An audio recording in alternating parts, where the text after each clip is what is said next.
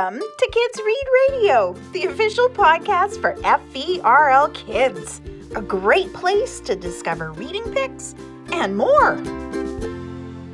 Hello, my name is Brian, and I'm with Fraser Valley Regional Library.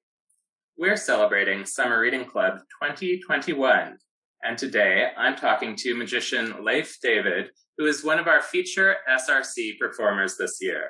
Hi, Leif. Hey, how you doing? I am well. How are you? Fantastic. I'm excited to be here today. Thank you. Welcome to the podcast. I am very glad you could chat with me today. Absolutely. So today, we would like to get to know you a little bit better and learn about the magic that you do. I was wondering, can you tell me how you first got interested in magic? I first started performing magic when I was only 8 years old. So I had actually gotten a magic kit from my uncle for Christmas. And like most kids, I kind of opened up the kit and, played with the little plastic toys. But then I didn't do anything with it. It kind of went in my closet for a couple of months.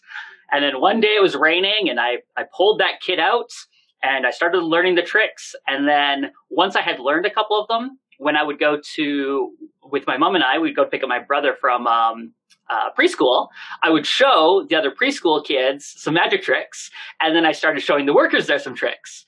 So after a while, they were like, hey, you've got all these tricks. Why don't you put together a show for all the kids? And so that was a little bit daunting because all I had was this little magic kit. And so I actually went to the library where I started taking out books on magic, and that was my start. So I went and they started pulling books from, all the different branches for me. And I started going through, and this was back in the day when we had photocopiers. So I'd photocopy some of the tricks and add a little folder system to kind of go through them. And I ended up building a little magic show. And my mom kind of encouraged me. So she said, hey, now that you've developed the show, why don't you need practice now, so just keep doing it. So she ended up booking me for 3 different daycares a week, all summer long, that very first year when I was 8 years old. So that's how I became a magician. I started performing, like right when I started learning it. That is pretty impressive for an 8-year-old. And I'm so thrilled to hear that you got so much of your magic training at the library.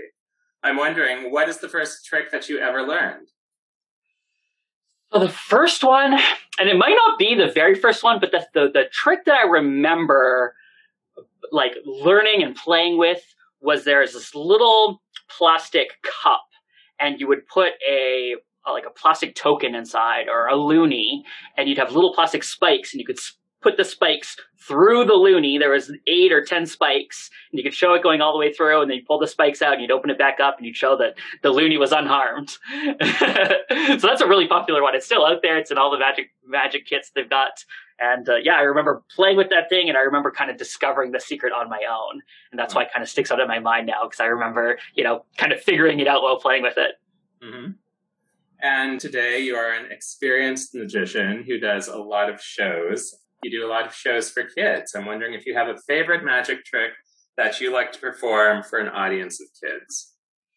You know what? I have so many different magic tricks that I love to perform, and it totally depends on the audience. So, I'll do shows for adults and it's different, or teenagers or kids. And it actually changes depending on how large the audience is, where I'm performing, and the ages of the kids. So I've got tricks that I love performing for 4, 5, 6-year-olds. And then it's completely different if kids are 7, 8, totally different if it's 9, 10, different if it's 13, 14. So it completely changes, where I am. And, I've got magic that I do close up, with cards and coins and stuff.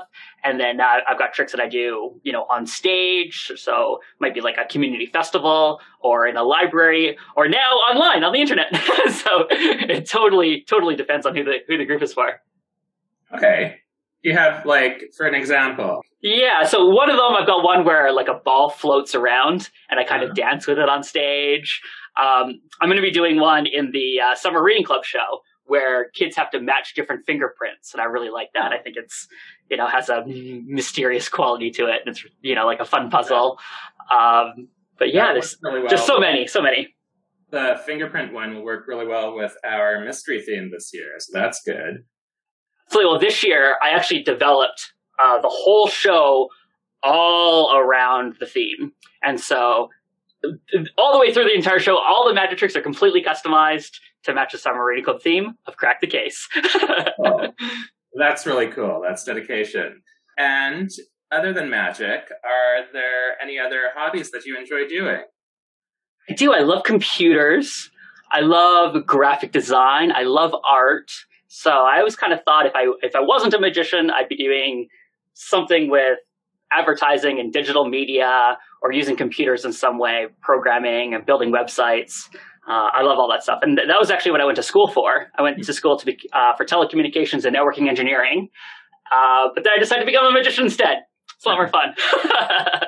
But I still love it. I still love graphic design and websites and all that kind of stuff, the internet. Excellent. You are multi-talented. So now we come to the final and most important question of the day.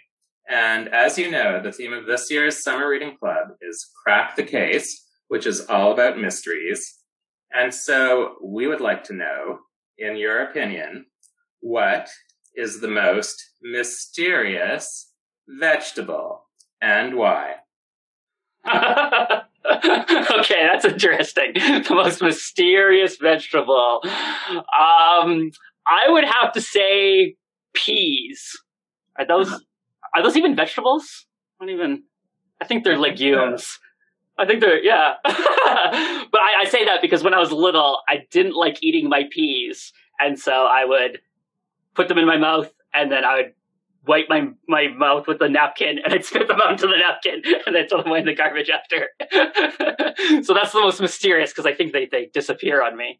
The mysterious disappearing vegetable, which is appropriate for the future magician. Exactly.